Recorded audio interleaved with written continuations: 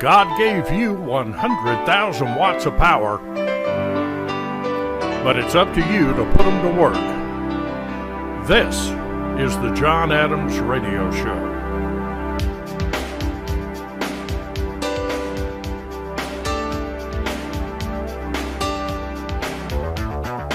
Coming to you live from high atop the EMR Tower in beautiful downtown Decatur, Georgia, center of the known universe.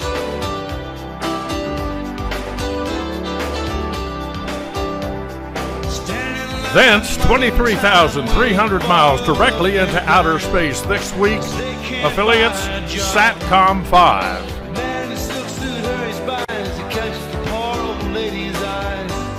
Thence rebroadcast all across the fruited plain to our vast EMR radio network.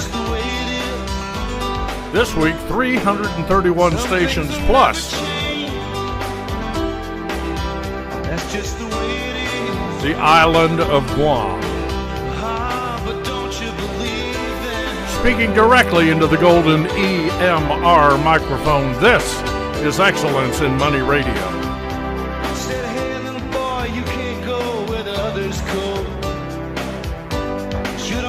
And we are glad to have you along on this special edition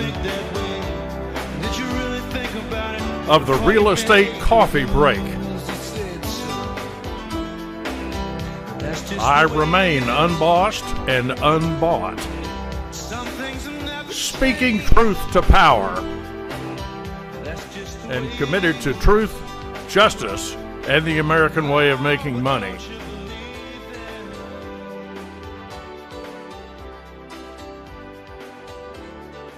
And as I always like to say, let not your heart be troubled, for I am with you. And we're going to have a great time today here on the Real Estate Coffee Break, because we've got some great topics. This is our very special President's Day edition of the Coffee Break. And what can I say, except let's go right to our quote table for our quote of the day. And look what Abraham, and by the way, I want you to know, I have tremendous admiration for many of our presidents,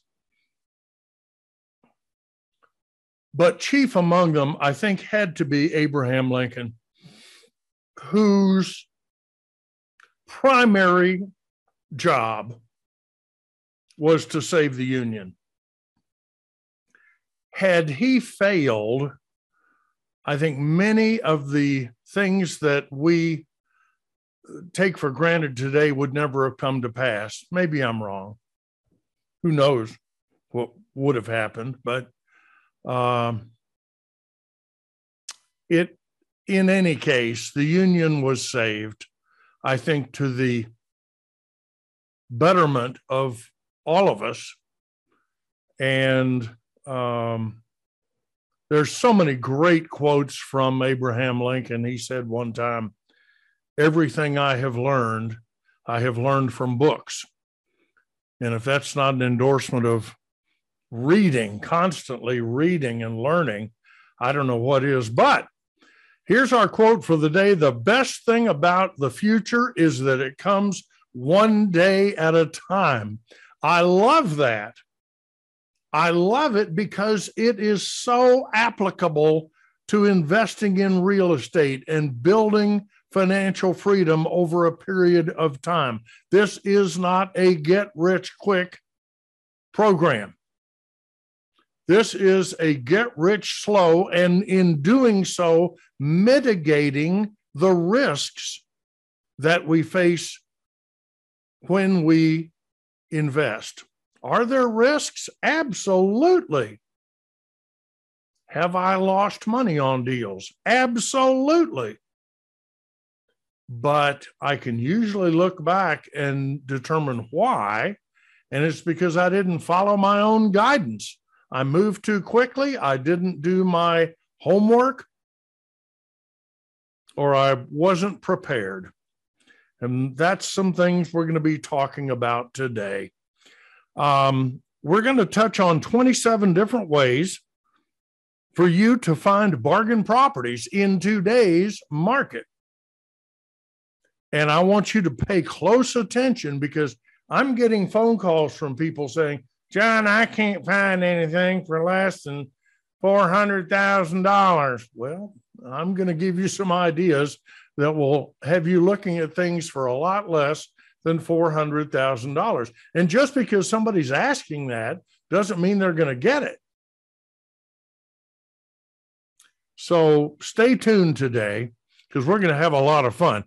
Special thank you to our sponsors, eXp Realty.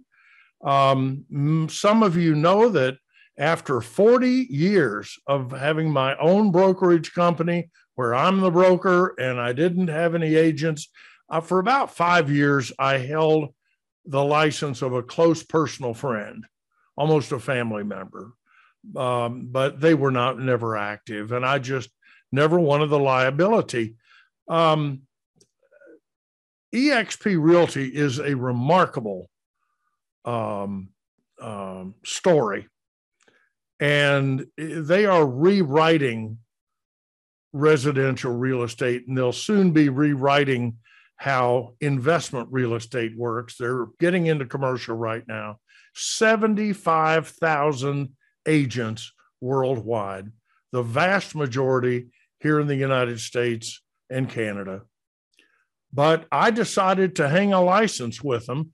And if you are interested to know why, I would invite you to go to partnerwithjohnadams.com. There's certainly no obligation. And if you're thinking about a career change in real estate, I'd be happy to talk with you. We have so many fine companies in Georgia, companies that I would personally be proud to be with. And I think eXp Realty offers a unique opportunity for real estate licensees to take full advantage of the opportunity set before them.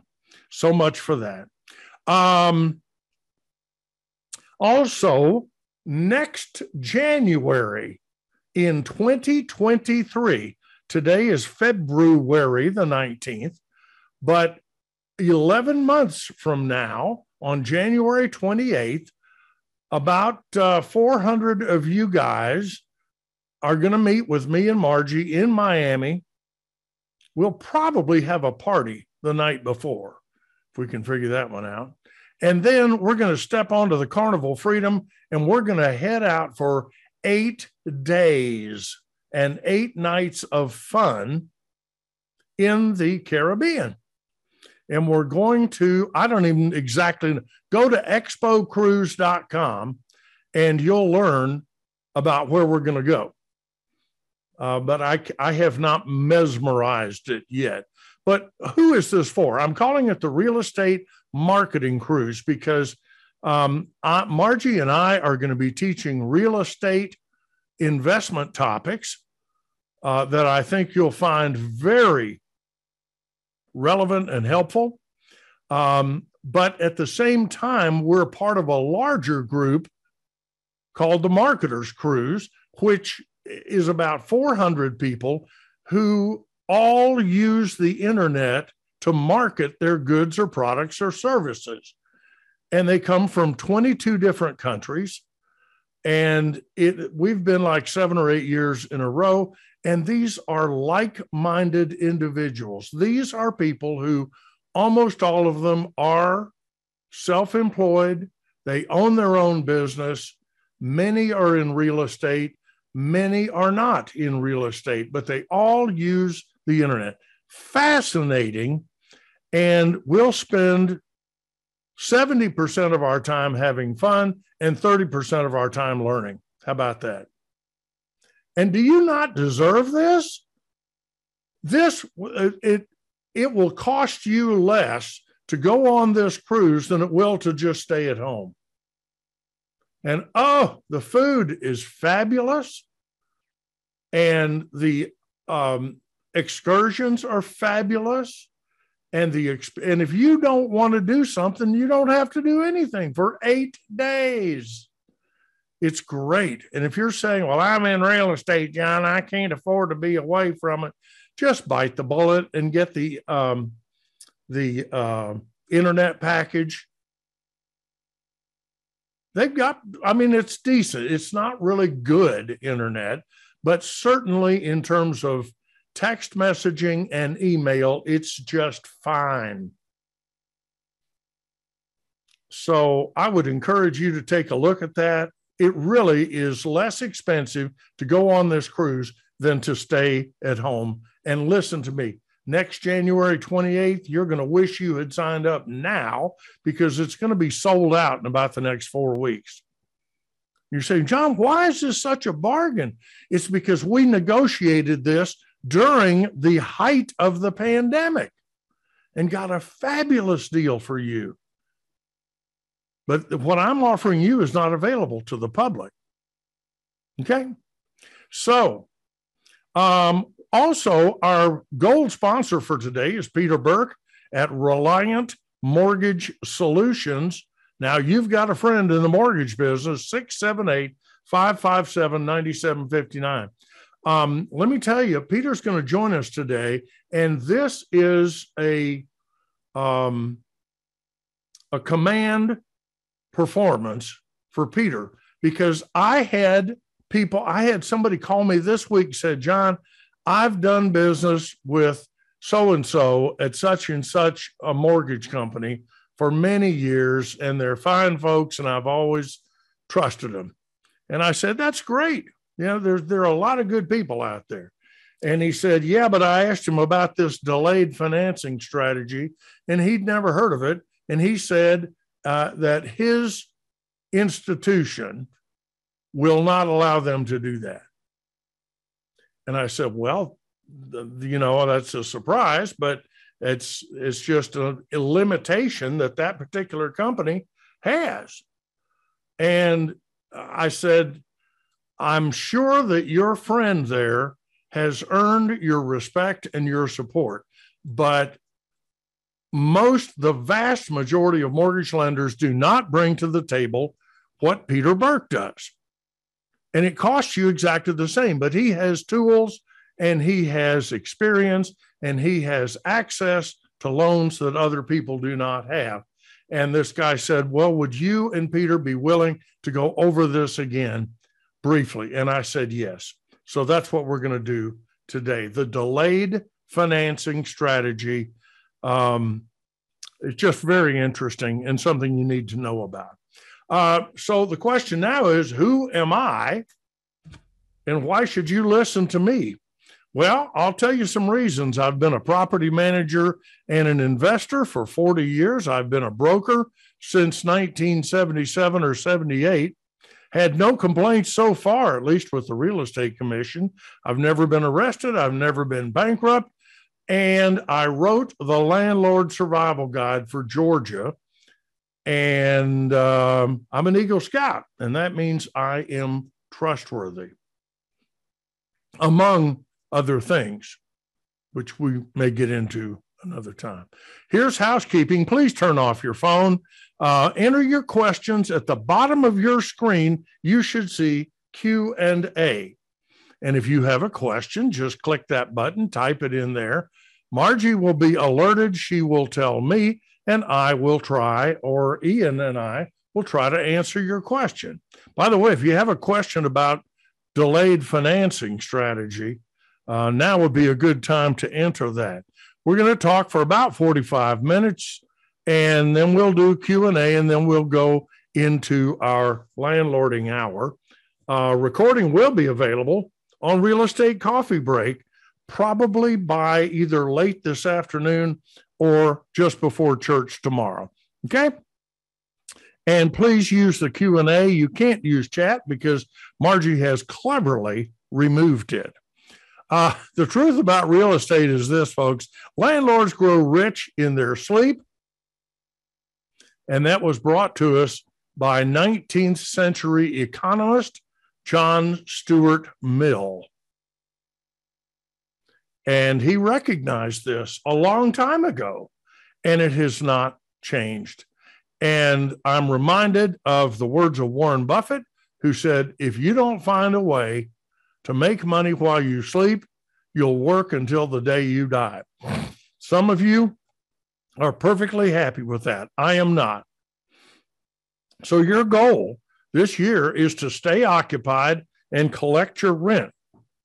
The eviction ban, if you want to call it that, has finally been declared unconstitutional. Now, we're going to hear this morning from a gentleman who is in the thick of it. He told me this past week that getting somebody evicted in Clayton County is a 14-month procedure because they are so backed up and they refuse to streamline their dispossessories, and they just as soon not have anybody dispossessed. Fortunately, most of the counties are getting a lot better, but Fulton is still, I think, 10 months, which is crazy. It should be 60 days max from soup to nuts, from your first late letter until you get a writ of possession and a judgment against these people. But you've got to collect your rent. And if you aren't collecting your rent right now, you need to file a dispossessory. And we talk about that in the Landlord Survival Guide and give you all of the documents that you need if you'd like to do it yourself. Goal number 2 is to boost your income and lower your expenses at all levels. This is pretty easy right now because rents in Metro Atlanta are up 14% during 2021, 14%. And I'll bet you didn't raise your rent. Now is the time to do it. And lower expenses at all levels. How do we do that? There's a lot of different ways. We'll talk about that. And goal number 3, this is my advice. This is not from the Dave Ramsey School of Kindergarten Finance. This is from the John Adams Institute for Advanced Money Study, where I hold the free enterprise chair. Borrow as much as you can right now for as long as you can, and you'll be very glad you did. Borrow it now at 3 or 4% and pay it back over as long a period as you can. And trust me, with inflation knocking at your door, you'll be very happy that you have had an opportunity to use that money for much more profitable items, some of which we'll talk about today. I believe you can retire comfortably, even today, on as few as 10 rental units. I recommend buying 1 per year, not 10 in the first year. We want to get some diversification over time. We call that housing cost averaging instead of dollar cost averaging. I like it. Okay. And remember that the greatest investment in the world is not real estate. You heard me. The greatest investment in the world is you. Right there on top of your shoulders, right there between your ears, you have the most wonderful computer. And they say even Albert Einstein only scratched the surface and may have used less than 10% of the ability of his brain, and you have the same brain he does. But we've got to develop it. We've got to keep reading. We have to keep learning. And my question to you is, what is your annual education budget? And if you don't have one, I recommend you do have one. Okay, so let's forge on in here. We're not going to what is capitalism. We're going to, Margie, I never got the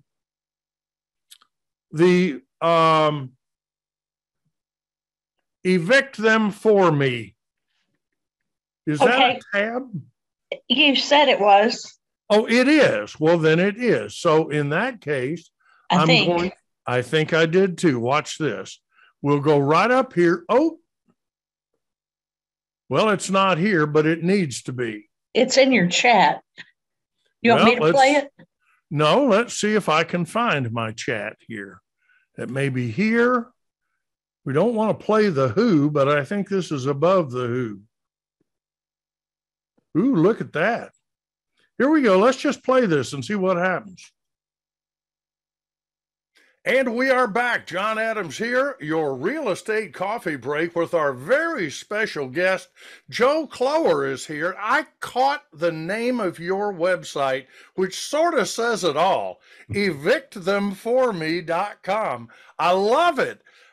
Tell me a little about who is Joe Clower? How did you manage to avoid my scrutinous gaze for the last 10 years? Well, again, Joe Clower, I'm a real estate broker licensed in Georgia. I've been a real estate agent since 2003. And we got into property management about 10 years ago or so. And in that process, realized you eventually have to go through the eviction process. And I was sitting in court one day and looking around the room, and no one was having a really good time. Just like we say on our website, if you are at our website, we're really glad you found us, but you're not really having a good day if you're on our website. That's right. But so tried to figure out, and I didn't know, you don't know what you don't know yet. And you're sitting there in court learning the process. You have tenants, you have owners, and you have attorneys and judges. The only people that seemed to be very happy were probably the attorneys. So, everybody else wasn't having a good time. Right. So learned the process and thought this is a great way to meet people. So we were in a county that was very easy to work with. And so we thought the process was simple. And that is something that it feels really simple. You just write on a piece of paper, you turn it into your clerk, they send it to your tenant, you meet in court, you get paid, they go away, everything is wonderful. It's not that way in every county, and it's not that way in every county the next week if you were especially during COVID. So, but anyway, we developed what we call eviction management. And I understand, I'd love to mess around with plumbing. I will from time to time change a outlet. But when it comes to certain things, I'm just not going to do it. And sometimes I have to value my time a little more than trying to find somebody that knows what they're doing. So when you hire us, if you choose, we handle the process for you. You don't have to deal with your tenant anymore. You do have to give us your information. We have to try to come to some sort of meeting of the minds about how your county works.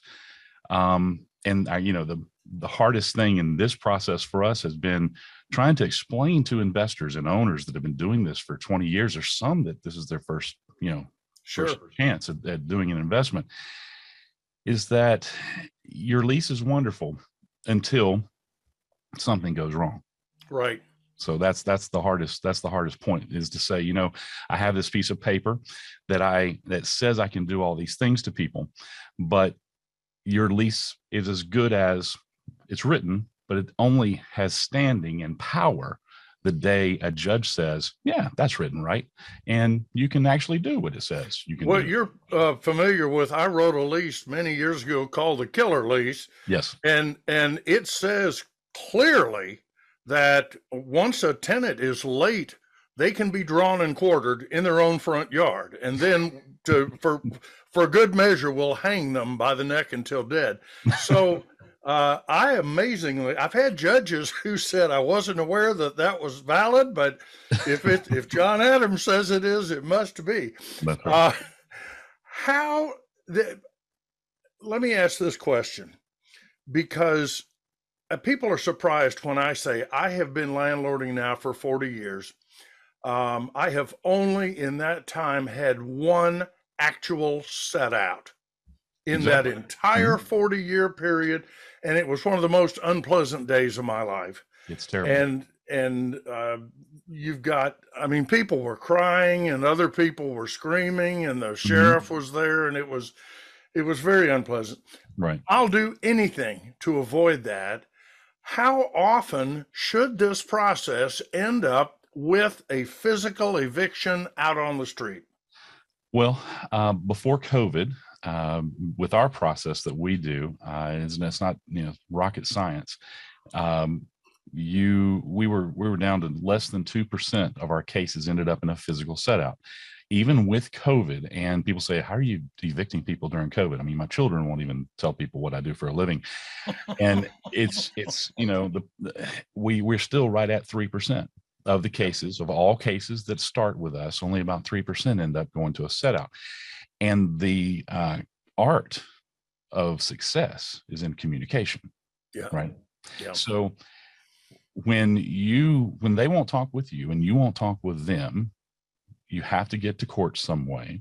And in that process, if they're not going to talk, if they're going to go hide, or if you hide from them, you'll end up with a set out. And that is the most costly thing. I mean, a set out, no matter who you use, what you do, or how you handle it, not only with the timelines that you have in counties in Georgia and across the United States right now, you have the cost of that, removing those people from that home. It's not just a dollar cost, it is an emotional cost, especially if you're having to do it yourself. Yep. And but you can't avoid it, because nobody wants their stuff put on the street. Nobody wants to put someone's property on the street either. I mean, it's not what you wake up in the morning wanting to do. Right. So the goal is you need to communicate, you need to negotiate. And that's what we do. We are constantly communicating and negotiating with the tenant and with the property owners. One of the things I love, I went to your website at evictthemforme.com. And one of the things I love is you talked about, once the process is started, your office will apply constant pressure. Yes. Just you're not emotionally involved. This is a situation that we have to deal with. It cannot be avoided. And we do have some options. And you just tell these people what the options are, and they get to make a decision, right? That's right. That's exactly right. We try to find a common ground, and it's sales, and it is it's the art of the deal. You have pleasure and pain, and you either want to go toward it or you want to get away from it. You have to be there to put that constant pressure on the tenant or the landlord too. It happens, have customers that don't understand and don't want to do. They'll say, this is the way it's going to be and the house is going to work. That's fine. But I promise you, depending on what county you're in, the rules, the regulations, the ground shifts underneath you, especially during COVID, to where it's not the same game anymore. If we had the same field that we went to every single day, where the lines were drawn, the goals were very clear on how to get there, it's like, I don't know, playing football on a maze. It doesn't make sense. And with that, we are going to, that's the beginning of my interview with Joe Clower. And the name of his company is evictthemforme.com. Now, some of you are saying right now, wait a minute, John, why do I need to use Joe Clower? I'm not saying that you need to use Joe Clower. He is a resource. I can tell you this, his pricing is a bargain as far as I'm concerned. And being able to hand this part off to a third party who is not emotionally involved and who is going to maintain constant pressure is a wonderful opportunity if you're so inclined. If you don't want to do it yourself, I would talk to Joe. And he is not an attorney, but he works with attorneys in almost every metro Atlanta county. And I don't have his phone number in front of me, but I can tell you I talked with him for the better part of an hour. And if we have time later today, we'll pick up that interview and go forward. I had originally told him I wanted to talk about 10 minutes. We ended up at 25 minutes before I had to cut it off. But it's just very This guy has a procedure that works. And I would liken it to talking to an attorney who is associated with a collection division, except Joe is very knowledgeable about landlord-tenant. So, you know, that's sort of the interesting part. Margie, I see that you're the host now. All right, well, why don't you, let's talk to Peter Burke, if we can find him, and I'm going to go to his slides if I can find them. And I think they are, first I'm going to get out of this. Okay. And then I'm going to go back to this. I'm going to go back to this. And while we're waiting on Peter, I'm going to go ahead and remind you for your thought for today is the invisible hand of the free market economy. And I believe that, and this is straight from Milton Friedman, voluntary trades in a free market produce unintentional and widespread benefits. And these benefits are almost always greater than those of a regulated, planned economy. And speaking of a regulated, planned economy, we are now joined by my very special guest, Peter Burke. Hello, Peter. Good morning, John. Good morning, everyone. I am distressed at what's going on in Canada. Does that have anything to do with their high mortgage rates? I guess the son is not like the father. Well, you know, I think most people sort of think of Canada as nice people, sort of like a northern state or something, and mostly they enjoy making snowmen and saying "eh," and things like that. My dad was born in Canada, so I've always had a soft spot in my heart. He was born in Toronto, where I've never been, but I understand it's beautiful. And this last week has been distressing. I guess the apple does fall far from the tree. I guess so. Well, I'm surprised that Queen Elizabeth hasn't popped over on the Queen Mary or something, or the QE2, and shown up and brought some troops with her to occupy Canada. That's all they need. That would be a surprise, wouldn't it? Peter, two quick questions before we jump in here. And the first is, this is from Sean. And Sean says, and Sean is listening right now. Hi, John. I'm not sure if there is a difference between the two types of refinances below. The deferred financing strategy to do a refi and get the equity cashed out from a property just bought using borrowed money for the purchase, and two, a cash out financing from an investment property you already own for a minimum of 6 months.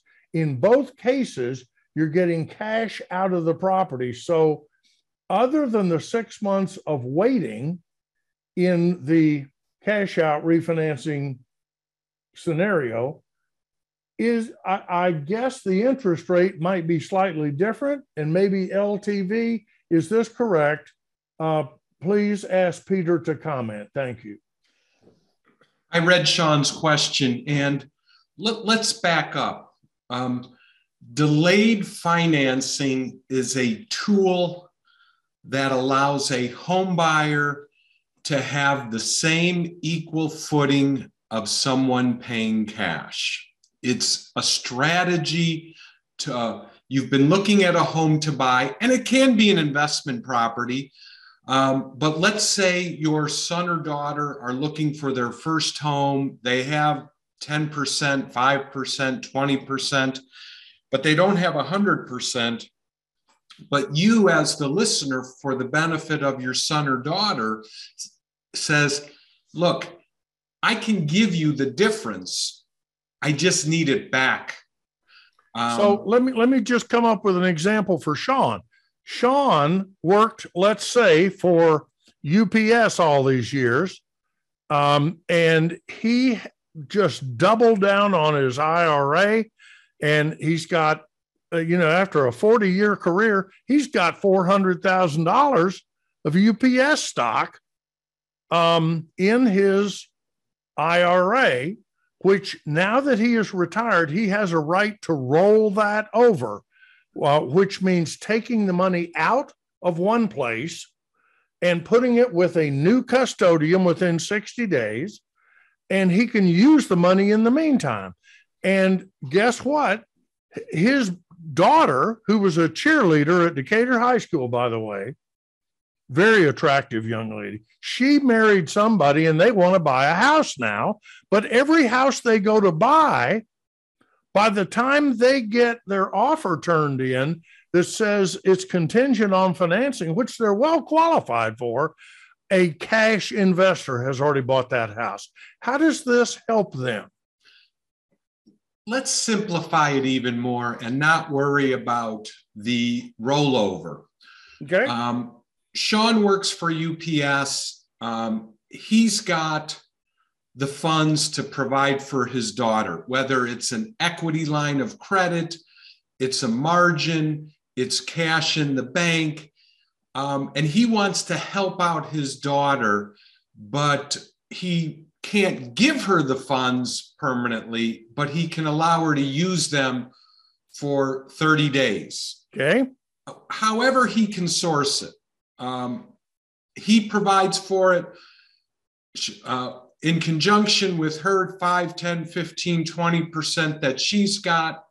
She now has enough funds to complete the purchase. She buys the home. And as soon as the afternoon of closing on the purchase, she can sign her loan application for a delayed financing and obtain up to 80% of the purchase price of that home in order to repay back Sean.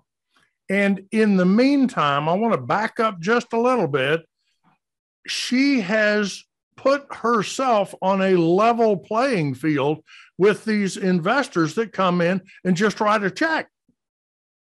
Correct. 40 in Atlanta, in Metro Atlanta last year, 43% of all single family home sales were sold to non-owner occupants or investors.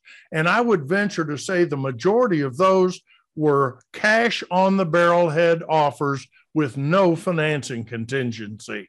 How can you expect to compete with that if you are having to make your offer contingent on loan approval? If I'm a seller, I'm going to pick the one that's cash. Yeah, exactly. All things being equal. But it's a tool, and it can be used for investment property, of course. It can be used to buy a house at the beach or mountains too. But primarily, we're seeing it where somehow the borrower the home buyer who's buying that house has cobbled together 100% of the funds in cash, mom, dad, sister, brother, their own IRA, 401k, and now has it, but needs to repay back those sources fairly quickly. This is the way to overcome it. You can write your offer to buy the house for cash, close in 5 days, because you don't have any financing contingencies. However you wish to get to the finish line, this is the vehicle that allows you to repay back those sources without a lot of hoops to jump through. Well, that is very interesting. And so there really is a difference here. The delayed financing strategy is really an acquisition path that is designed to put you on equal footing with who's making lots of offers today. Whereas the buy a house we talk about it as the BRRR strategy: buy, renovate, rent, and then refinance. And after 6 months, the advantage there, to correct me if I'm wrong, is we can, if we have truly added value to the property, we can now refinance at 80% based on this new appraisal that takes into account some of the work that we've done. Am I right? That's exactly what it is. It's refinancing without a seasoning period of 6 months. But you are using the purchase price as the basis of determining the new loan amount as opposed to the appraisal. Got it.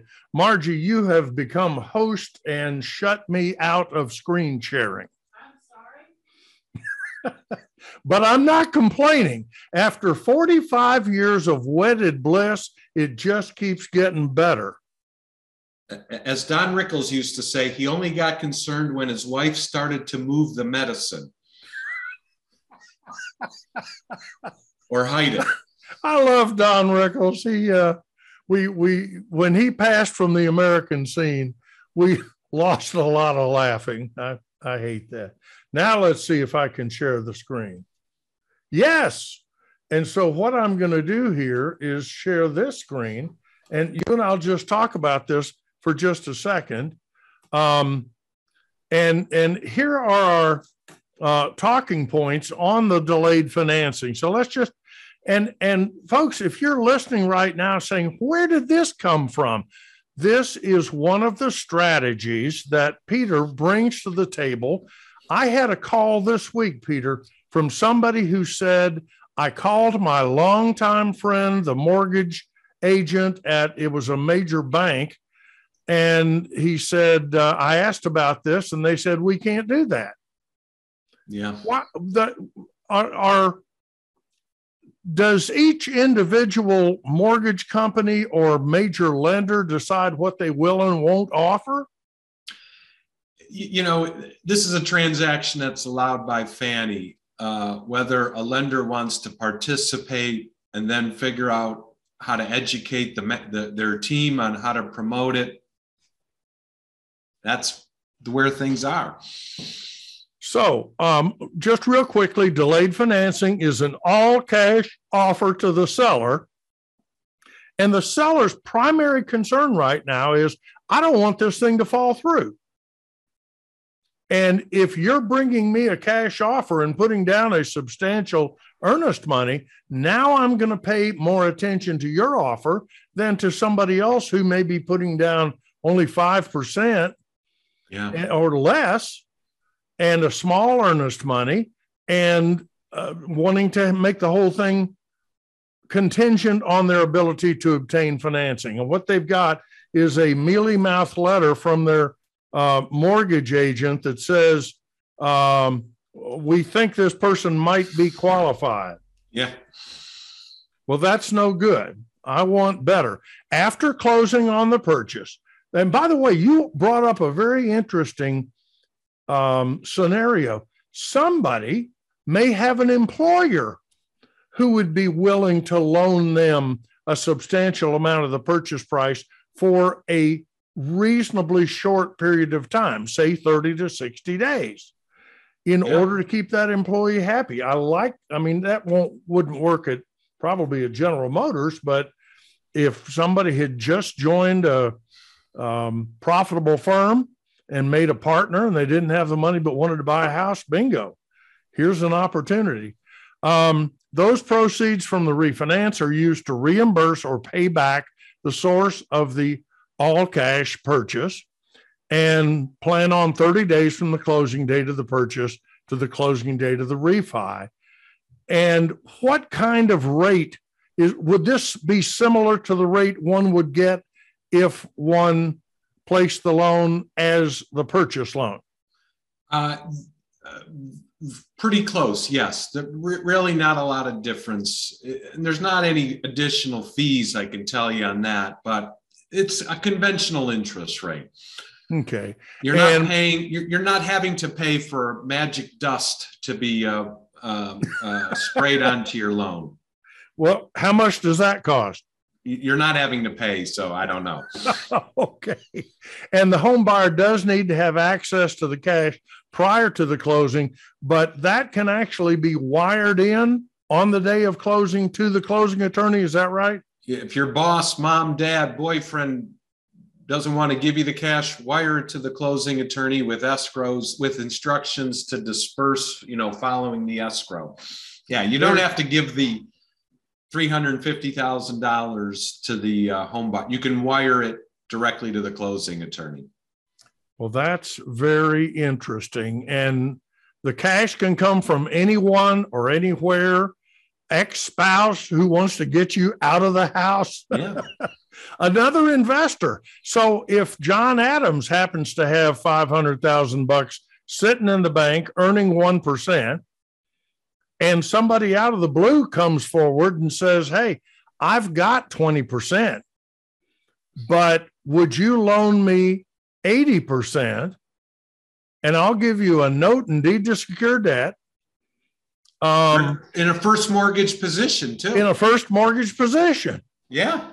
I'd take it, especially if it's new construction or if they were getting a good deal on the house. I mean, that's interesting. Man or woman on the street. Those of you who have big pockets, deep pockets of cash, are you hearing what I'm saying? Yeah. So it's an opportunity. The closing attorney handling the purchase will prepare a note.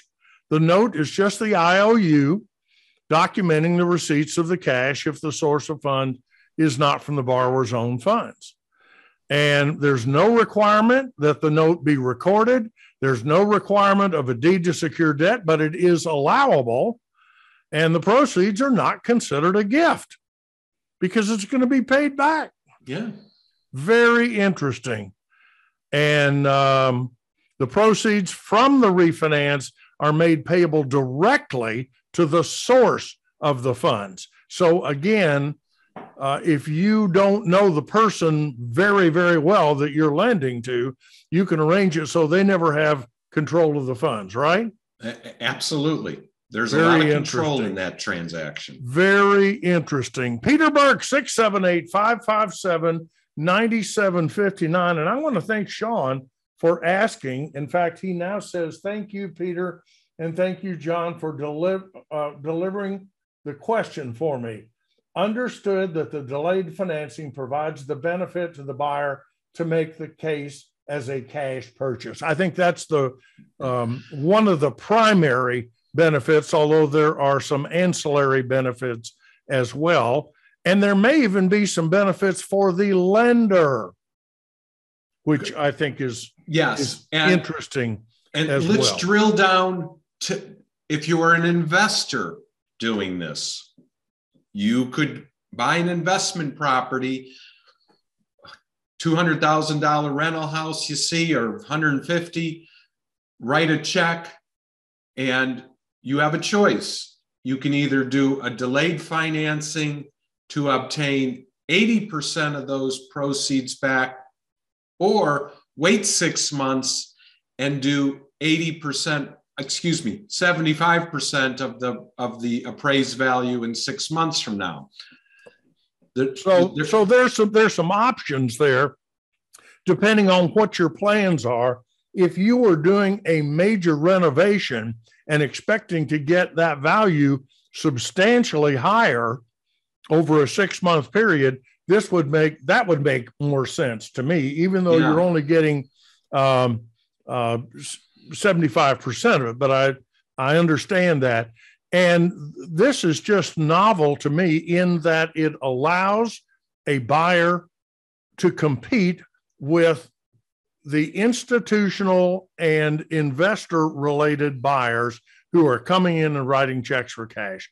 Because I've seen that happen. I sold that house up in Ackworth to an investor, a gentleman he was actually in China.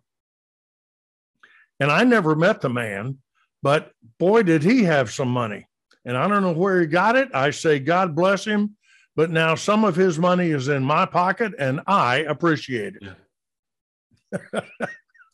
So anyway, Peter, I always say to folks, the smart thing to do is just pick up the phone and call you at 678-557-9759 to start the conversation.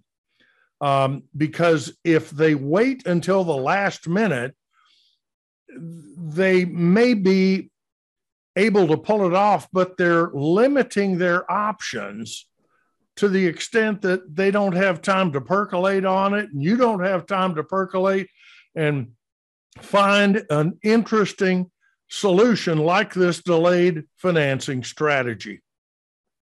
Yeah. And so I say start the conversation. Are you ready to talk to some people today? I sure am. I'm around. All right, fantastic. You can either call Peter at this number or text him and he'll call you. And he's got a couple of things he can make available, a couple of resources he can make available to you, including more information about how you might benefit either as the lender or the purchaser from the delayed financing strategy. Peter, thank you. Thanks, everybody. Have a great week. And I know Peter will, because he always does. Although Peter is sort of a fitness fanatic. Aren't you like running every day now or something? I get a lot of steps in. I like to walk between 5 and 6 miles a day. Wow. Others have said that I'm close to have said, it's all good, but you tend to come back. Well, all I can say is if I could get my car into the house, I would drive it to the bathroom. Peter, thank you very much. We appreciate it. And what I want to do now is, it is 54 after the hour. I'm going to go ahead and go to our intermission early because I want to get back and go more into our conversation with Mr. Clower at evictthemforme.com. A very interesting discussion, one that I want you to hear right after we have our intermission. So let me find intermission. What I need to do is go here and then go here and then do this. I've got to share the screen. There it is, boys and girls. Everybody go get another cup of coffee. Mine has gotten cold because I was so interested in talking with Peter. But everybody get a fresh cup of hot coffee. I'll see you right back here in 4 minutes. Don't touch that dial.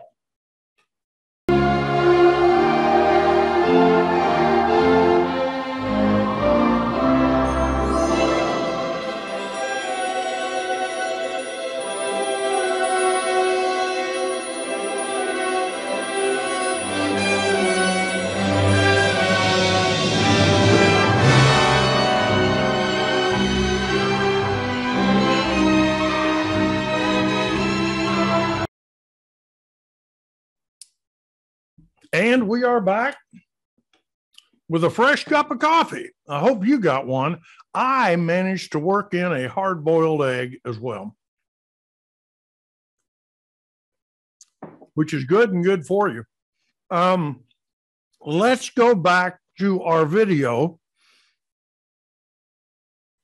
where we were talking with the founder of evictthemforme.com,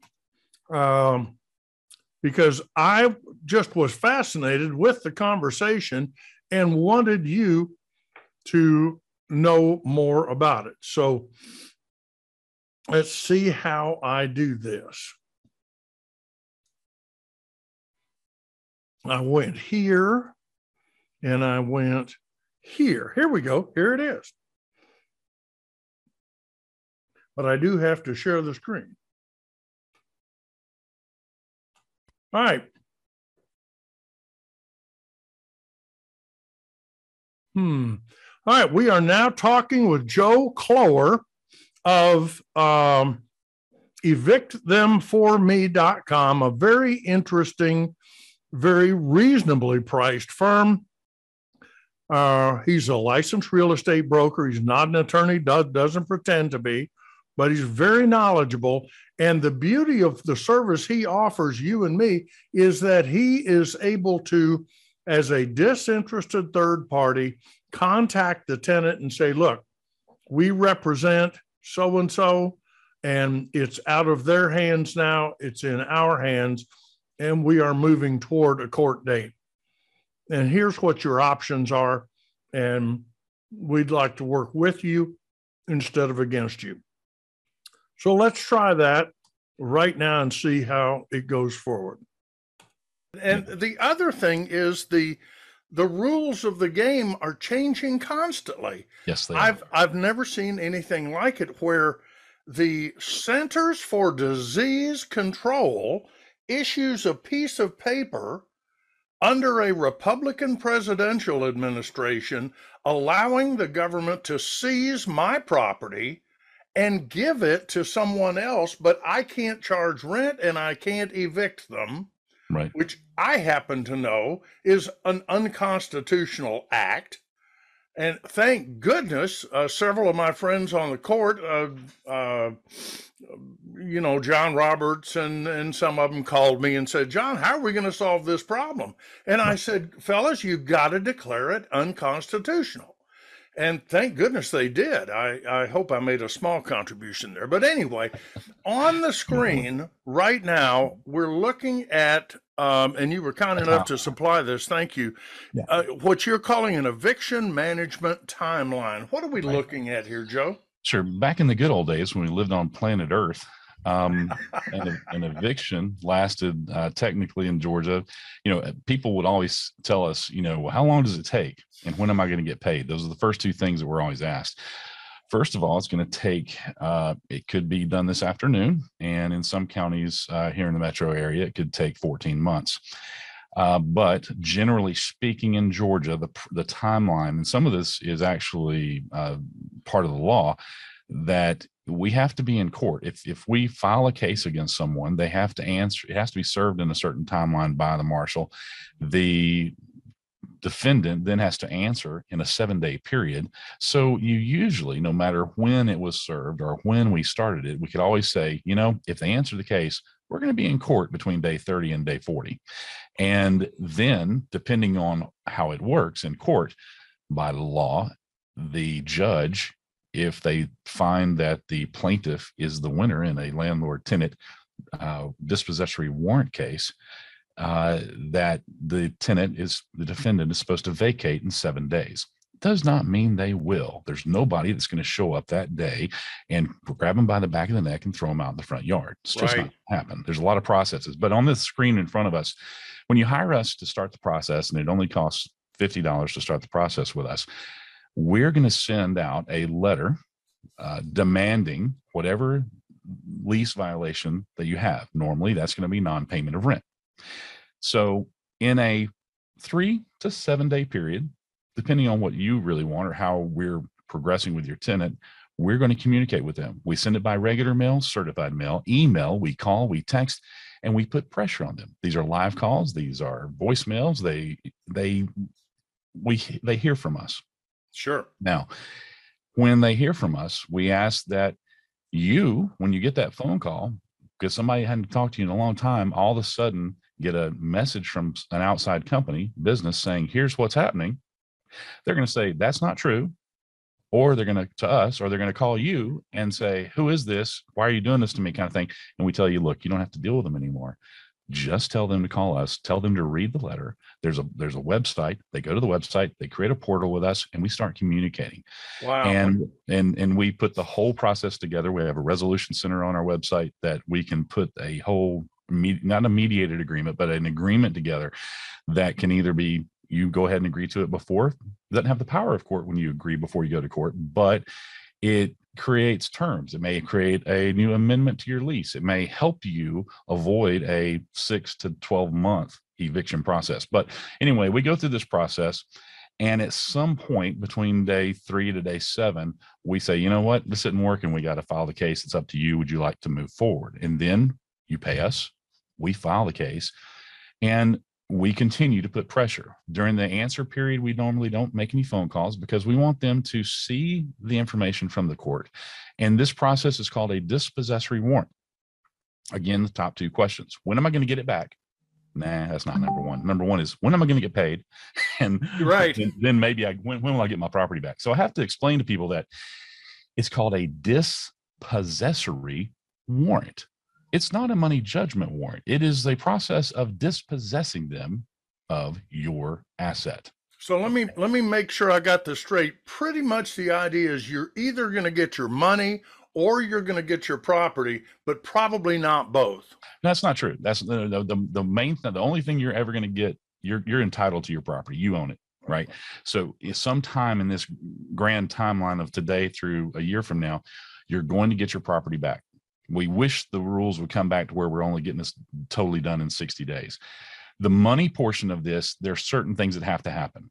The tenant has to answer the case, or they have to be personally served. The personally served part of that is not really part of a process for anybody in this, because if you wait around for a process server and want to pay that additional cost to have somebody waiting in the bushes to spring on them and say, hey, gotcha. Right. And it's not worth the amount of money of that's owed. So the main thing is trying to get your asset back, to get your asset back on track, to get it working for you again. Now, we get money judgments all the time. We have judgments against people for, if you look at all the thousands that we've done, millions of dollars of judgments against defendants for non-payment of rent, because it's pretty simple. If you didn't pay and you didn't make repairs, that you, the defendant, are going to owe some money, and it will have to be paid. It'll have to be paid. You'll get a judgment, and then you have to go collect on that judgment. But the main purpose is to get your asset back. That's where everything's made, and you have the ability to take, appreciation and make money on your asset. Right. Tenant in it, and then once you have that money judgment, you have time to go back after that tenant for that money. But generally speaking, it's a dispossessory warrant to get your asset back. But you get money judgments all the time. Well, okay. So one of the things that you guys do at evictthemforme.com is you pretty much handle this entire process. If I don't want to be involved, right, I don't have to be, do I? No, not at all. Not at all.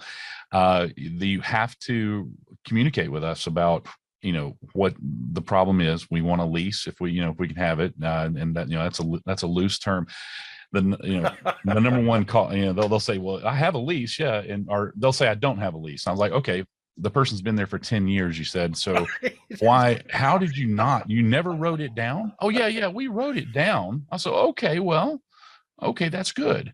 And that means you still have a lease, because in Georgia, if you had a written lease at one time, what we've found in court, may not be written law or whatever, but what we found in court is that little piece of paper gave how much money's owed, when it's owed, how it's supposed to be paid, those kind of things.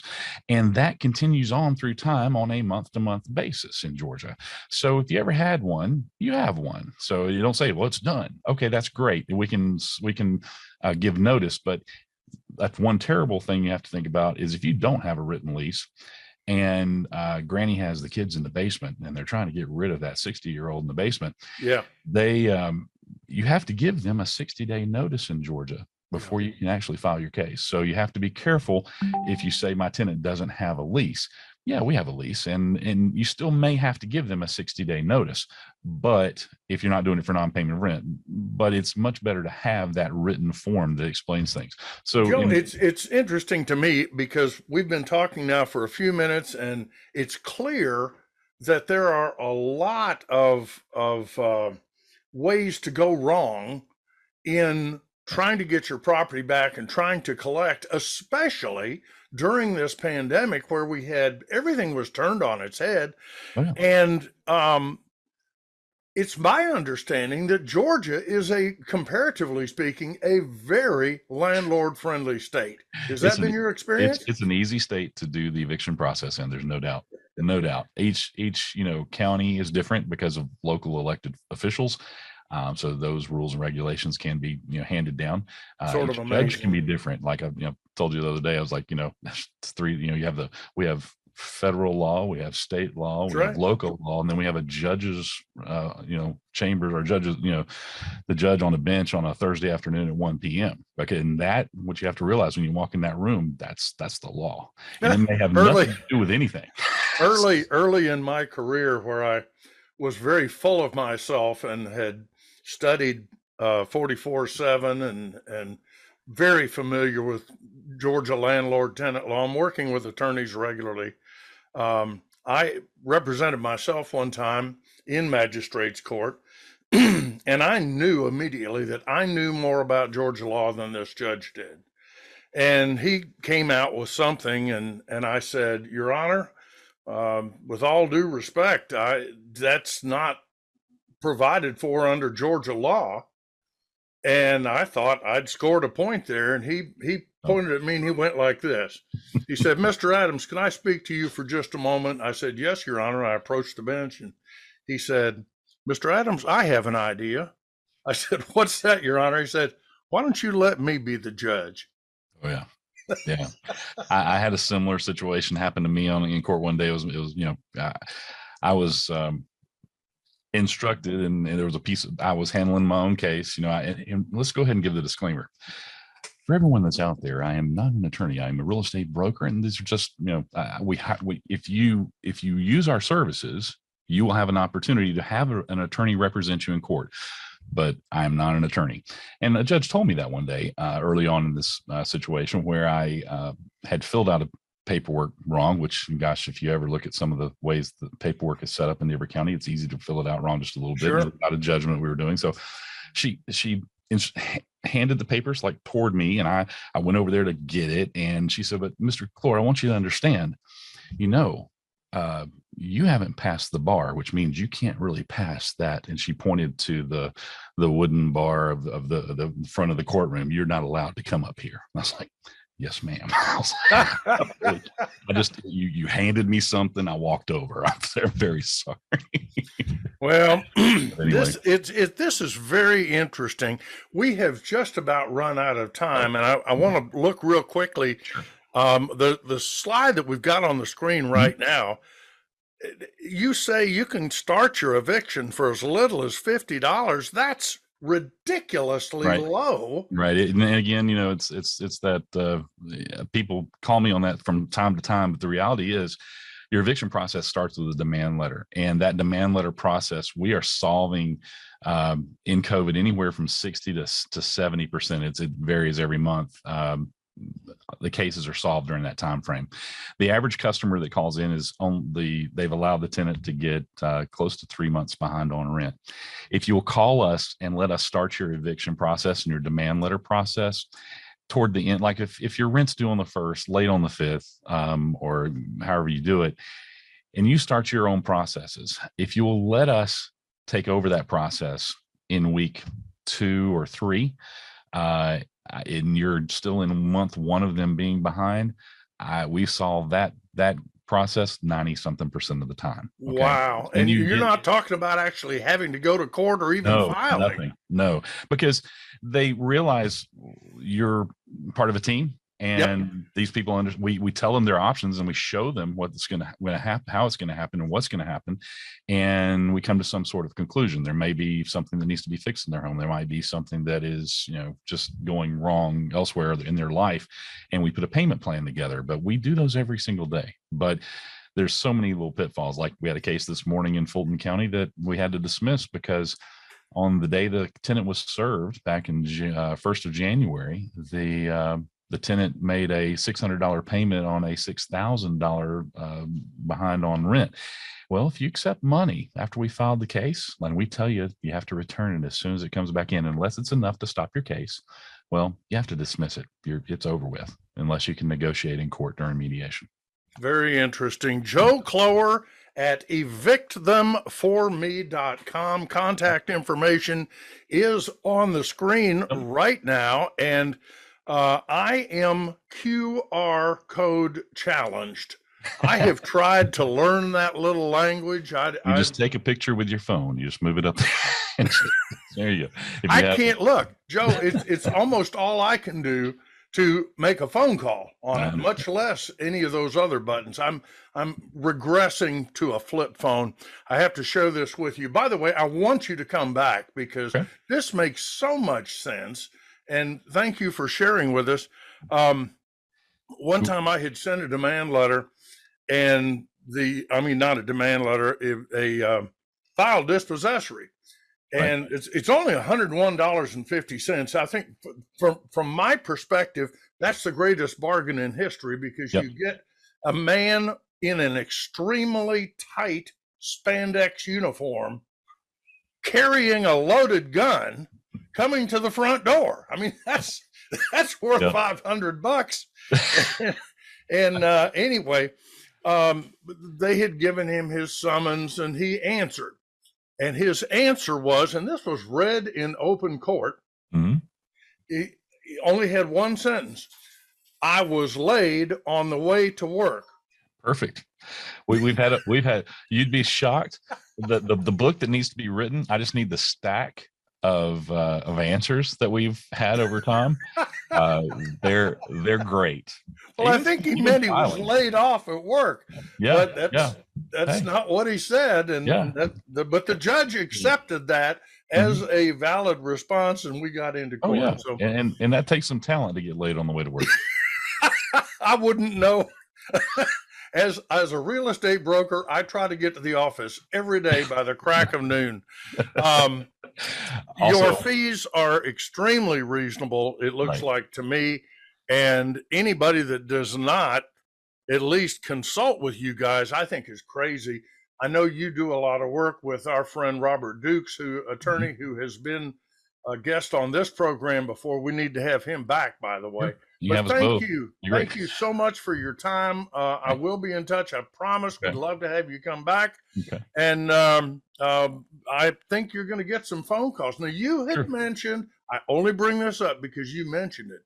Right. Unbelievable low price, $50 to get started. And you've got a special for real estate coffee break listeners. That's exactly right. All you have to do is when you go on our website and create a login with us to start your case or just to create an account with us, your first demand letter process will only cost you $40. You'll get $10 off the $50. Holy mackerel, Kingfish. I can't wait. I'm just going to go ahead and start a dispossessory against some people that aren't even behind just to sort of make sure they're on their toes and take advantage of this. All right. Joe Cloer, evictthemforme.com. Joe, thank you very much. We do appreciate it. We'll see you again soon. Bye now. Thank you. Bye-bye. Well, I hope you found that interesting, at least as interesting as I did, because, there are so many attorneys now that, let me get out of this screen, see if I can figure out what I'm doing here. I can't get rid of this screen. Oh, I got to stop sharing. That's what I've got to do. Ian, why don't you take over and solve all of these problems for me? I can't get out of this screen. There we go. And we'll go right back here. I'm joined by my evil twin, my friend, and my fellow landlord and fellow investor, Ian Robbins. Ian, how are you today? John, I'm just so grateful you brought on such a wonderful guest. All your guests are great, but I really enjoyed that speaker and appreciate you also putting it toward the landlord part of our show. Thank you. Well, as you know, I have always taken the position that if someone chooses to do it themselves, they probably can. However, if they're not familiar with the process, you have recommended, and I think very wisely so, several times to people, just go to court, sit in the court and shut your mouth and listen, because you'll learn a lot about what happens. But some people simply would prefer to let someone else do it. And this guy has developed a system where I think the pricing is very reasonable. Oh, yeah. I mean, to start the process for $40, and he said something like 75% of them are resolved before he files for a dispossessory. And I think the reason is it's coming from someone that the tenant doesn't know. You're exactly right, John. And also the way he does it with different types of media. Nowadays, people tend to hide behind the electronics. So his first slide, we're going to do it by text, email, voicemail, letter. They're telling you, we are going to find you. And your phone doesn't work. Sorry, it works. If your mailbox doesn't work, your mailbox works. We're gonna get you one way or another. And by a third party to boot. Boy, that was serious quickly. Well, the reality, though, is the tenant knows they're behind, or they know that they have violated the lease. And this is just a way of bringing in, there's some ad running in the Atlanta market where the guy says, have you been injured in an accident? Bring in the strong arm. Well, this is sort of like a strong arm for an eviction. So, hey. Not only that, it takes out the emotion. They might have a relationship with you, but now Joe is not emotionally involved. And now that card is gone, and that's 80% of it. It's true. It's true. And I appreciate Joe. I don't know how he could have been doing this for 10 years, though, without my finding out about it. By the way, I did ask him if he had spoken to your subgroup, and the answer was he didn't think so. Had you heard of him before? No, and I will be contacting him just for that reason. That's what I put on my notes, so I hope he takes us off. Just a couple of things. First, we got an email from a friend of mine who said, I'm interested in meeting with other people who are like-minded, who I would be able to learn from and maybe share some of my experiences with. Immediately, the landlord subgroup of Georgia REIA, or the Georgia Real Estate Investors Association, came to mind. When is your next meeting, and could this person come if they wanted to? Our next meeting is this Thursday. That is the 24th. And we meet from 7 to 9 p.m. once a month, the fourth Thursday of the month. And all that person has to do is go to georgiareia.org and reach out to contact us, and we'll get you hooked up and you can be part of the program. Fantastic. Again, the website is GAREIA.com. And when you're there, you'll see that, and is this an in-person or a virtual meeting this month?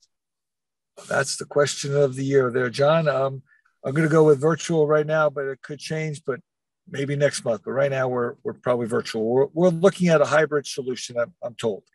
I understand. It's interesting. I'm involved in an Old Testament Bible study that had started in person, but when COVID came along, we moved to the Zoom platform. Now we have people who attend from all over the country. We've got people from other parts of the United States. So if we went back to an in-person meeting, we would probably want to continue the Zoom option, because somebody's not going to come from Dallas, drive into Atlanta for an Old Testament Bible study. So, anyway. It's changed so many things. And in the moving business, I do now 25% of my business is virtual estimating around the country. Wow. Incredible. That's amazing.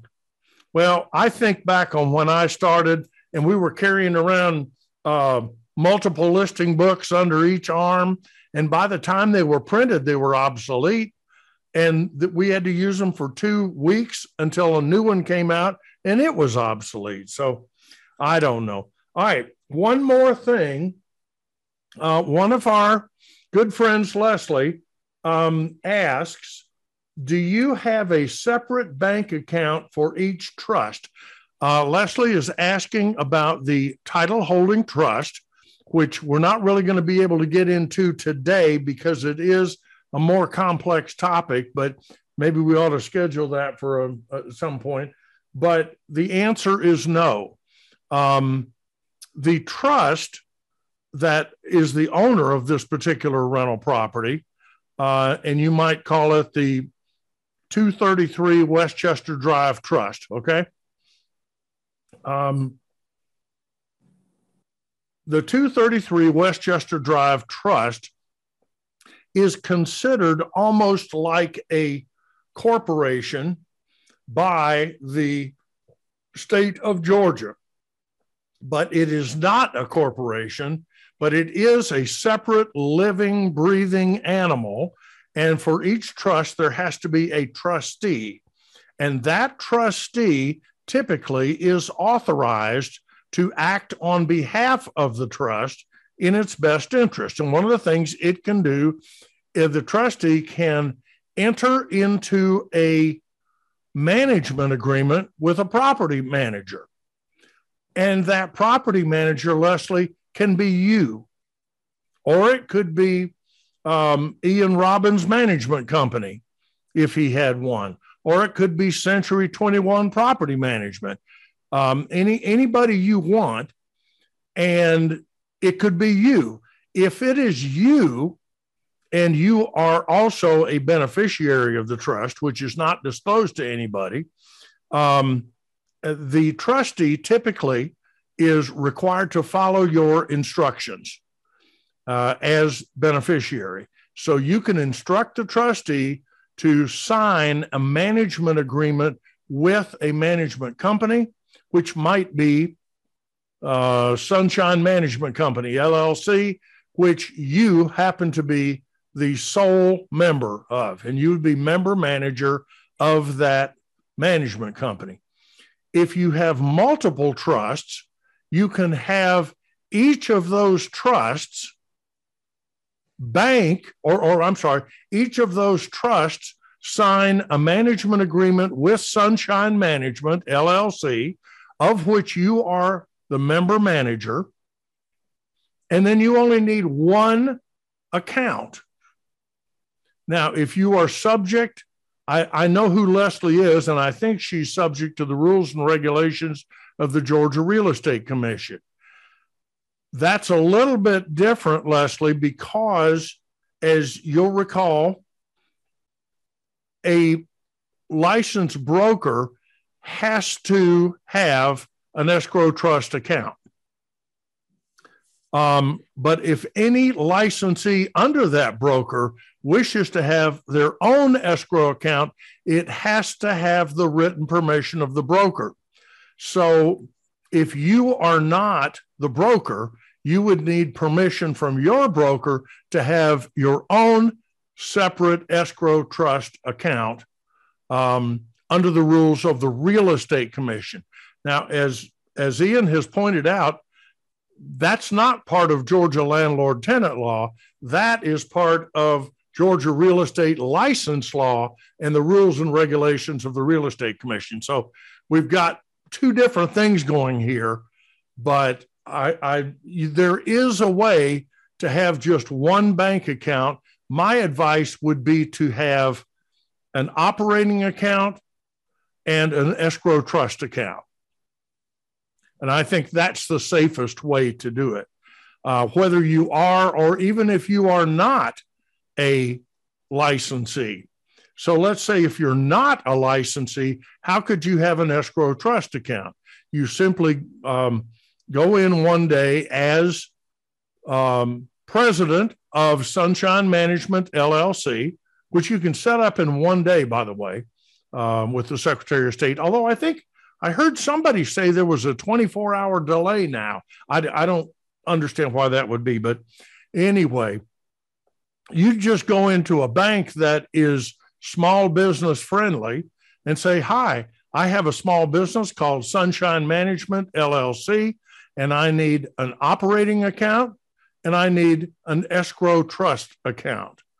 And they're going to ask that the LLC sign an account agreement, and it'll be on a form that the bank gives you. And they'll also ask you to sign a escrow trust account agreement, which gives them the authority to answer a court order that says, we want to see this account.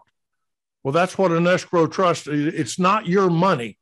You have been entrusted with it. And so that's where money should go until you need it in the operating account. And of course, you have to be able to account for every penny. Ian, we've talked before about commingling of funds.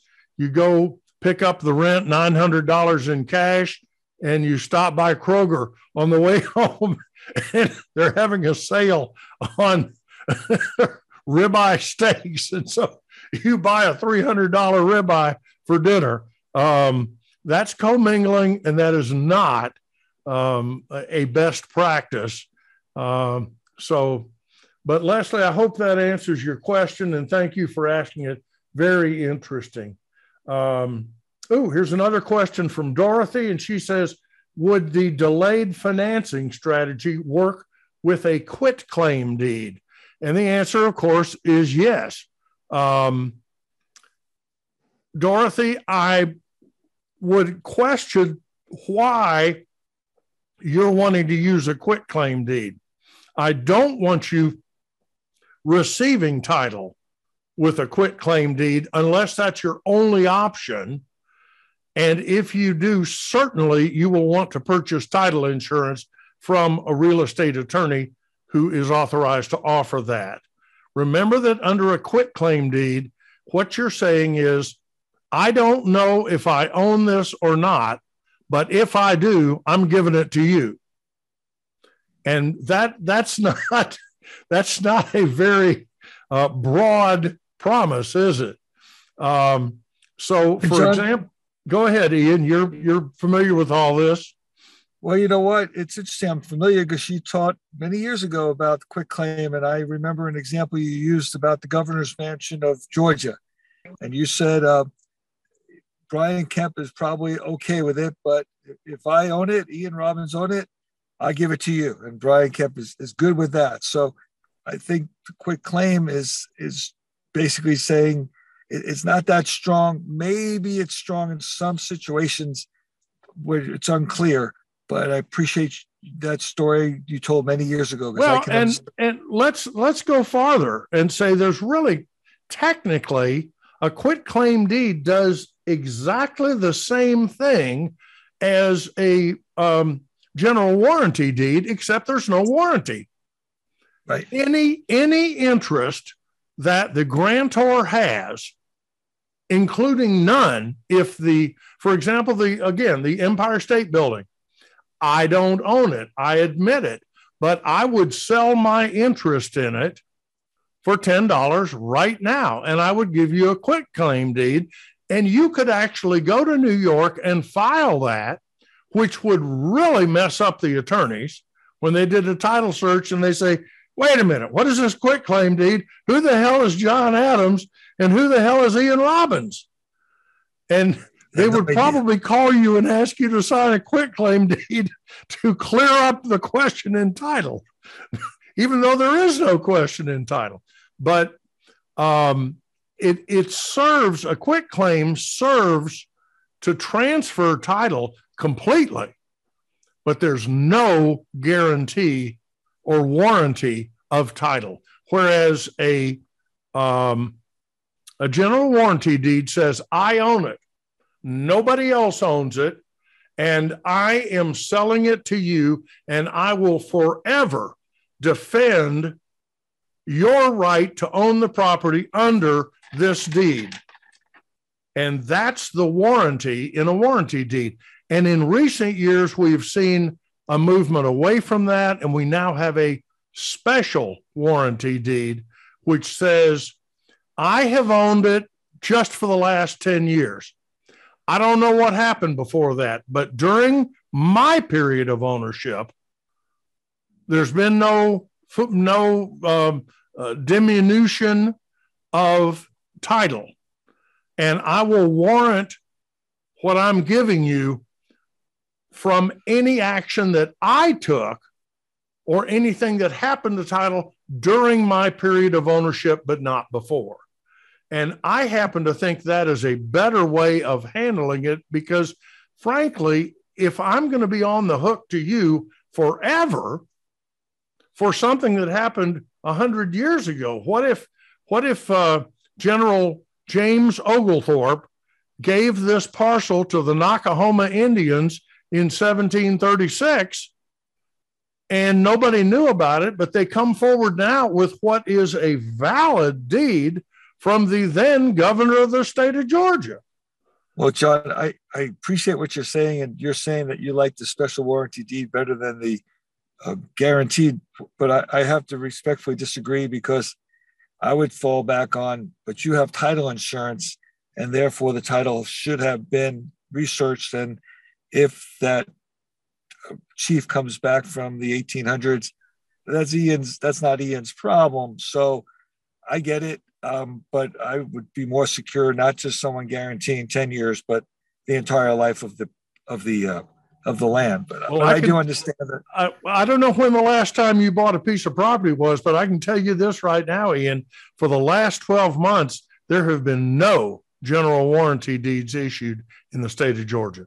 Every attorney, everyone has gone to special warranty deeds. And the idea is, if I'm warranting during my period of ownership, and yes, I have title insurance, and you need to buy your own title insurance, and it's a one-time fee, and then your title insurance company is on the hook, not just for what I did, but for what goes back to General Oglethorpe.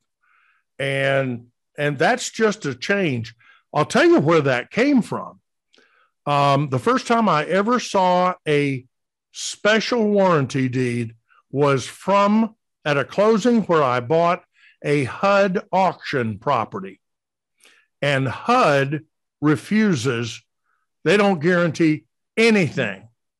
I mean, if you read their contract, they say property sold as is, where is, we have no knowledge of the property. You're buying it if we have no knowledge of environmental concerns or termites, they don't know nothing. And it's because the government maybe is smarter than I am. They are able to get away with it because they're the government. And finally, somebody said, well, why the hell should my seller have to offer more than the government does?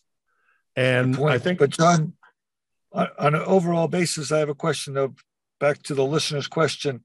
On a scale of 1 to 10, what would you give a special warranty deed or a limited warranty deed? Maybe it's called that. And what would you give a quit claim deed, in terms of 10 being the highest? 10 being the highest, I would give a general warranty deed a 9.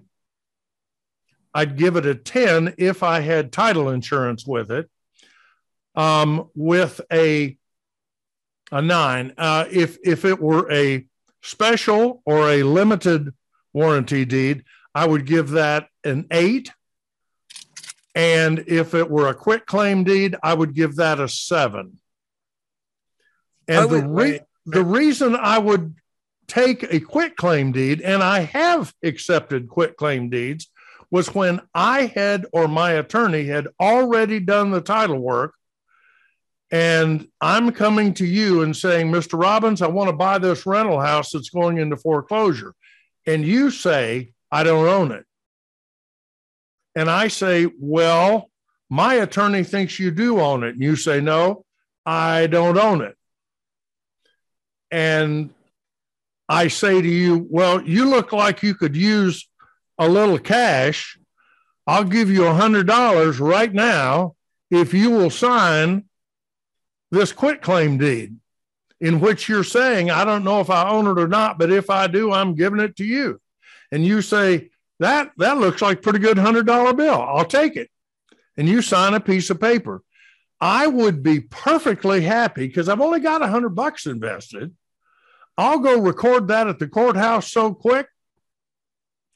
And I will then purchase title insurance and find out if there are any other recorded interests. There may be, but my attorney told me that Ian Robbins owned this property, even though he thinks he doesn't.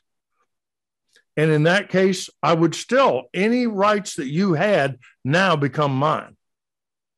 Well, John, appreciate your answer very much. And you're probably right. I wouldn't have not have given that much value to a quick claim, but I respect the master and your show.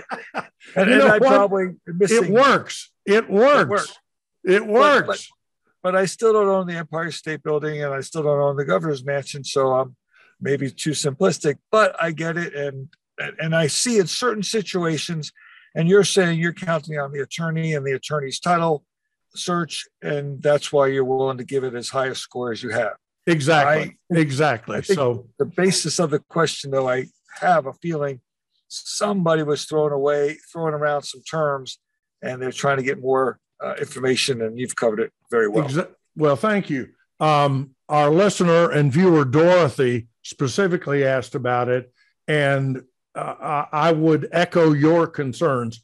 Dorothy, I don't want you accepting anything by way of quit claim deed unless that is the only way you can do it, and unless you are doing this with the advice of your attorney who understands quit claim deeds. Okay? Now, Dorothy, if you're giving property, you have my permission, or selling property, you have my permission to use a quit claim deed all day long. Me because too. You're not making any promises. State Building. Yep. Right. So, so much for all of that. Okay. We need to move on. Oh, I wanted your input on this. Let's share our screen. And bingo. And I'm going to go over here and click this. And then we're going to go to, oops, I have to start the slideshow. Come on. Okay. And now I'm going to do this. And this is a report from Realtor.com. And I thought you might want to comment on it, because this is saying, based on Realtor.com's most recent data, this did come out in January, but it's only through December. So it's calendar year 21, essentially. Based on their most recent data, 2-bedroom units have seen the biggest increase in rent price compared to 1-bedroom and studio units. Pandemic-inspired preferences for more space, which we've talked about. If people are working at home, or if they're part-time working at home, they like to have that extra bedroom that can sort of close the door, and somebody can watch the kids, or the dog can take care of the kids or something. So there's more demand for a 2-bedroom, even though I still have a lot of 1-bedrooms and they rent pretty well. Pandemic-inspired preferences for more space, coupled with renters' increasing desire for larger homes, has helped the median monthly rent for 2-bedroom units increase by $233, bringing the national median rent to $1,855, about 14% higher than last year. Ian, what is your reaction to this? You're out in the market every day. You're dealing with your own properties. You're talking to other landlords. Are landlords taking advantage of this opportunity and raising their rent, or a lot of them just sitting back and saying, I don't want to lose anybody? John, they're taking advantage of it. And you gave me an assignment that I so much appreciate, because every week I get those Google alerts, and there's so much to be said. But to keep it really simple, I appreciate you showing this slide, because first of all, about the size space, that makes sense because of the work at home issue. So ditto to that. The fact that it's 1855, I would just caution our listeners that it's simple math. You take the 1855 times 3. It's a very common requirement that does put out a lot of people that they can't qualify, but somehow they don't get that math. And that's really important to understand, that that's not putting somebody down. You're not going to have a fair housing. Well, you always can have a chance for a fair housing claim. It's free. But if you can multiply by 3 and can explain that the rent was not equal, you don't have 3 times the rent, then you have a very strong case to say that they're not qualified. So I look at it that way to understand that rents are going up. Me personally, it's taken your show. I so much appreciate because you've put money in my pocket in a different way. Yes, I'm increasing my rent, and I think our listeners are too. And there is a big problem with affordable housing, but I'm not there to solve that problem.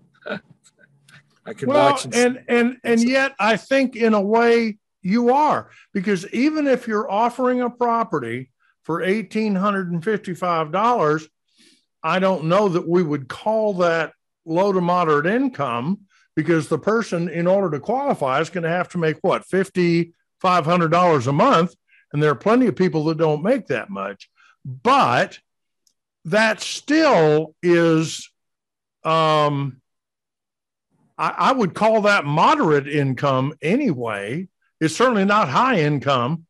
So, you know, in a way, we're providing housing. It may not be all affordable or bottom rung or entry level housing, but I do think that people are just going to have to realize that our expenses have gone up, interest rates are climbing, taxes.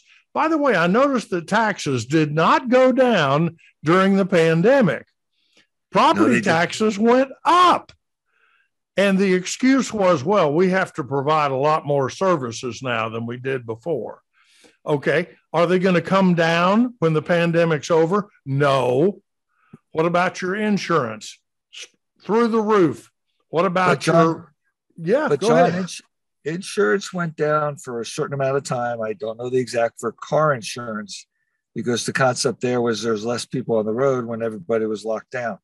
And I appreciated that. And I think the insurance companies knew what was going on, and so they made an adjustment. I have a feeling it's gone back up, but it's interesting how things have gone down sometimes. But you're exactly right. Most of it has gone up.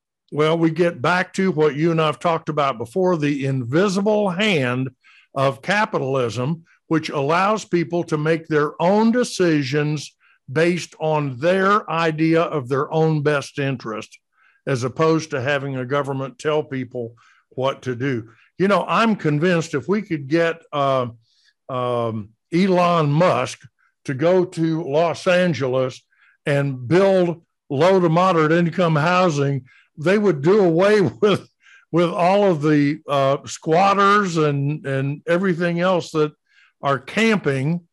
I call them outdoorsmen, people that are living outdoors. But a lot of those people have multiple problems. A lot of those folks have emotional or mental issues.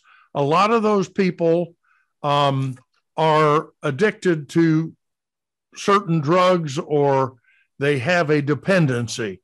A lot of those people have other issues, and it's dealing with homelessness is much more complex, I think, than most people thought it was going to be. And that's not the business I want to be in. That is exactly right, John. And homelessness is a very hard subject. And I'm amazed by the tents that I see and the places they pop up. It's quite creative, but also very, very sad. But it is sad. As you know, when I'm going to the airport, I will go down to I-20 and drive into the downtown connector, and then I get on the South Expressway. When you make that turn, you're up at about 40 feet, and beneath that clover leaf is sort of a hobo jungle. I don't know what you'd call it, tents and people with sleeping bags and so forth. And I like to fly early. I like to get a flight that leaves at 6:30 or 7. So whenever I'm going by there, I'm always afraid that the homeless people, because they don't have alarm clocks, they might miss the 6:30 a.m. news. So I will honk my horn extra times to make sure they know it's time for us to get up and have another wonderful day in Atlanta, Georgia. Margie's unhappy. Folks, that was just a joke. I don't really do that. That would be mean. And Margie would not like it. So she who must be obeyed has spoken her piece. Before you get to your next subject, I would like to bring one more subject up, if you don't mind, about the eviction gentleman that spoke. Yeah, please. I was taking notes as I could, and he said one word that made so much sense, and that was communicate. And the fact that he does 3% only of set outs, which you said you've only done one in 40 years, these numbers are incredible.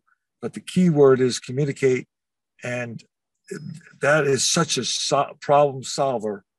And I think my takeaway was to get better upfront communication ways, maybe more people to call, maybe more phone numbers, maybe more emails, other ways, just to make sure they know we're there and we're going to continue on because of that, for that gentleman saying, communicate. I appreciate it. Yeah, I agree 100%. And the real primary benefit I see is that the tenant thinks you're not going to do anything.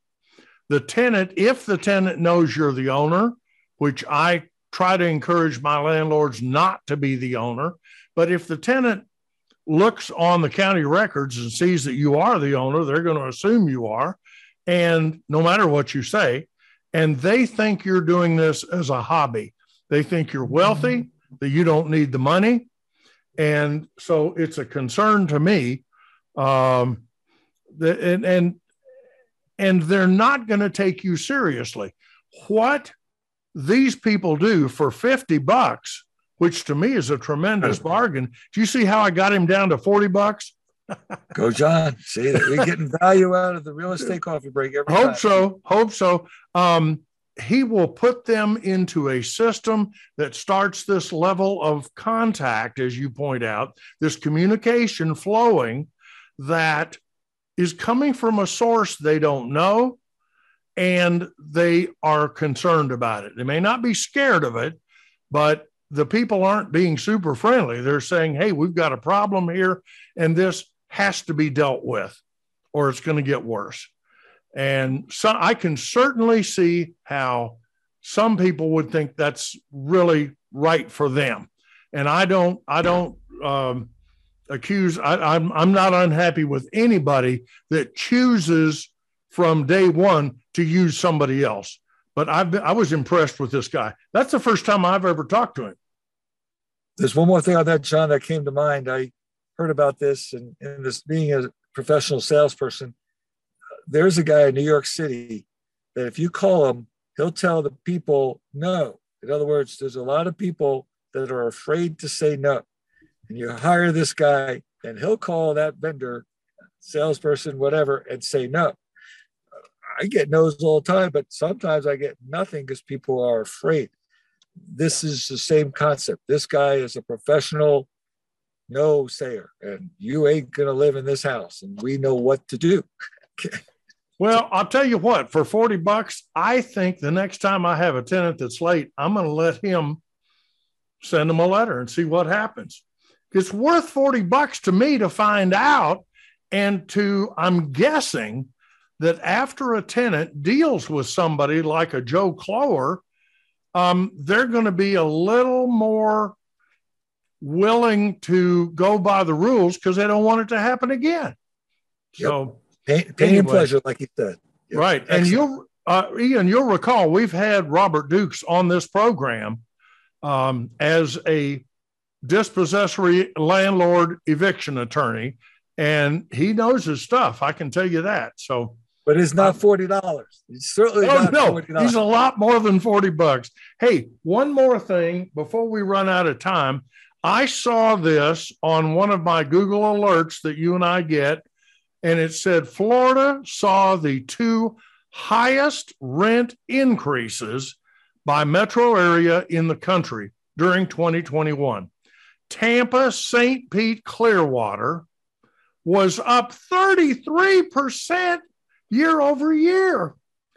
And Miami, Fort Lauderdale, West Palm Beach, which that's where we go for our cruise, although a couple of years ago we did go out of Port Canaveral, but usually we're out of Miami because we're looking for a real bargain, and the super bargains go out of Miami. 31.6%. Holy mackerel. And I guess this is simply because so many people are wanting to move to Florida. Apparently, there's just people from all over the country are moving to Florida and Texas, and a few to Atlanta. And I'm glad they're here, but 33%. So you and I ought to buy a rental in Jacksonville. Yep. I like Jacksonville. It's a smaller town than Atlanta. You can still get around, although it does have a rush hour, but it's got that water feature right downtown. The St. John River goes right through the middle, and they have really done some nice things down there with restaurants and shops and so forth. They've got a professional football team that people love in the area. You know, Margie and I are involved at St. Simon's Island. A lot of the local people who live in Southeast Georgia support the Jaguars and consider themselves Jaguars fans. So it's interesting. But I think that Jacksonville metro area may have a future. If you bought a home now, if you got a deal, bought a home, fixed it up, follow the strategy that you and I and Peter Burke have talked about, I think it could be a real winner. Have you thought about that at all? Do you think about buying out of town? I never have. I do think about it, and I can tell you from being a mover, I tend to move a lot of people to Jacksonville. So there's a magnet there. There's something going on in Jacksonville that's very good. It's a very nice area, and therefore the real estate must be good, and it's close enough that you could do some good things with it. Well, also interestingly, and I did not know this, Jacksonville merged with the county. And I forget what the name of the county was, but they now have, I believe this is correct, one government for the entire county and the city, which leads to economies of scale. I resent here in the city of Decatur, I get a big tax bill from DeKalb County and then a bigger one from the city of Decatur. And I'm paying for multiple health departments and all this other jazz. So I don't know. We'll see what happens. But I appreciate that perspective, John, because in Georgia, we're hearing all types of headlines about cities, and Buckhead wants to be a city, and now Cobb County, East Cobb got approved by the governor, but still going to referendum. So here we are splitting off, and now they're coming together. So isn't that interesting that one state away, it's on the other side of that coin. So it is. Stay tuned, everybody. You'll get a bigger picture here. Well, it's going to be interesting, particularly to see what happens in Buckhead, because if City of Atlanta loses Buckhead, that's going to be a real blow to their finances. Because think about what the property taxes are within the proposed city of Buckhead. Yes, the county will still get something, but greatly diminished from what they're getting now. And it'll be interesting to see what happens. Well, we have run out of time. I think we may have one more question here. Let's see.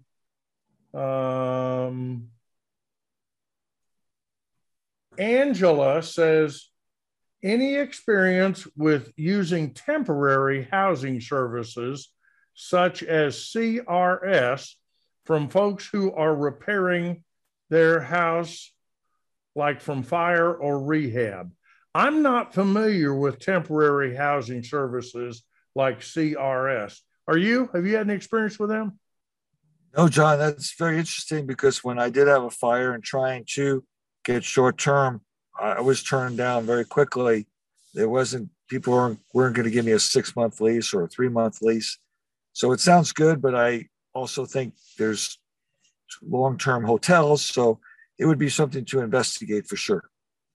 And she goes on to say she currently has an Airbnb. And that was the first thing that jumped to mind to me. Airbnbs, I think, are pretty much set up for relatively short-term rentals. Now, whether it would work out for, you know, a 2-month rehab, that might be sky high. I don't know. It sort of depends on whether or not insurance is paying for it. If I have to pay for it, I'll put a pup tent in the backyard and sleep in my sleeping bag. And then would you purchase, this will be interesting because I'll pose this to you and then I'll answer and we'll get out of here. Would you purchase a rental that was built in the 40s, 50s, or 60s, given the cost of repairs? What do you say? I would just look at the cost of repair and factor that in. And I'm not concerned about the 40s, 50s, and 60s because there's a lot of buildings today that have been still around that are much older than that. That's my initial impression. Angela, I would jump on it with 2 feet in a heartbeat. And one of the reasons is I was born and raised here in the city of Decatur, where this city was built out right after World War II. And there's almost nothing. I mean, you know, occasionally there's a burn or an odd lot here and there that has new construction, but people are buying the old houses, tearing them down and building McMansions. So what that says to me is that depending on where you're talking about, the land may be worth more than the structure. You'd have to obviously do your homework, get to know what's going on there. And are there things like lead-based paint? Are there things like asbestos? Absolutely. Those are legitimate concerns. And yet you'll see that some of those areas like Emory, like Decatur, like Virginia Highland have done very, very well over the years, both as rentals and as owner-occupied single-family homes. So I'm not scared of it. My preference would be a house built in the last 20 years. Sure. But if I can get a good enough deal on, let's call it an oldie goldie, you bet. Absolutely. Yep. You bet. All right. It is time for us to hit the road. We'll bring in Orleans here, and it's time for me to say goodbye and for Ian to say goodbye. And so that's the 3-0 Mark IV, the John Adams Radio Show. And on behalf of my co-host, Ian Robbins, excuse me, this is John Adams reminding you, your financial future is not a matter of chance. It's a matter of choice. Make your choice a good one. So long, everybody. Goodbye, everybody.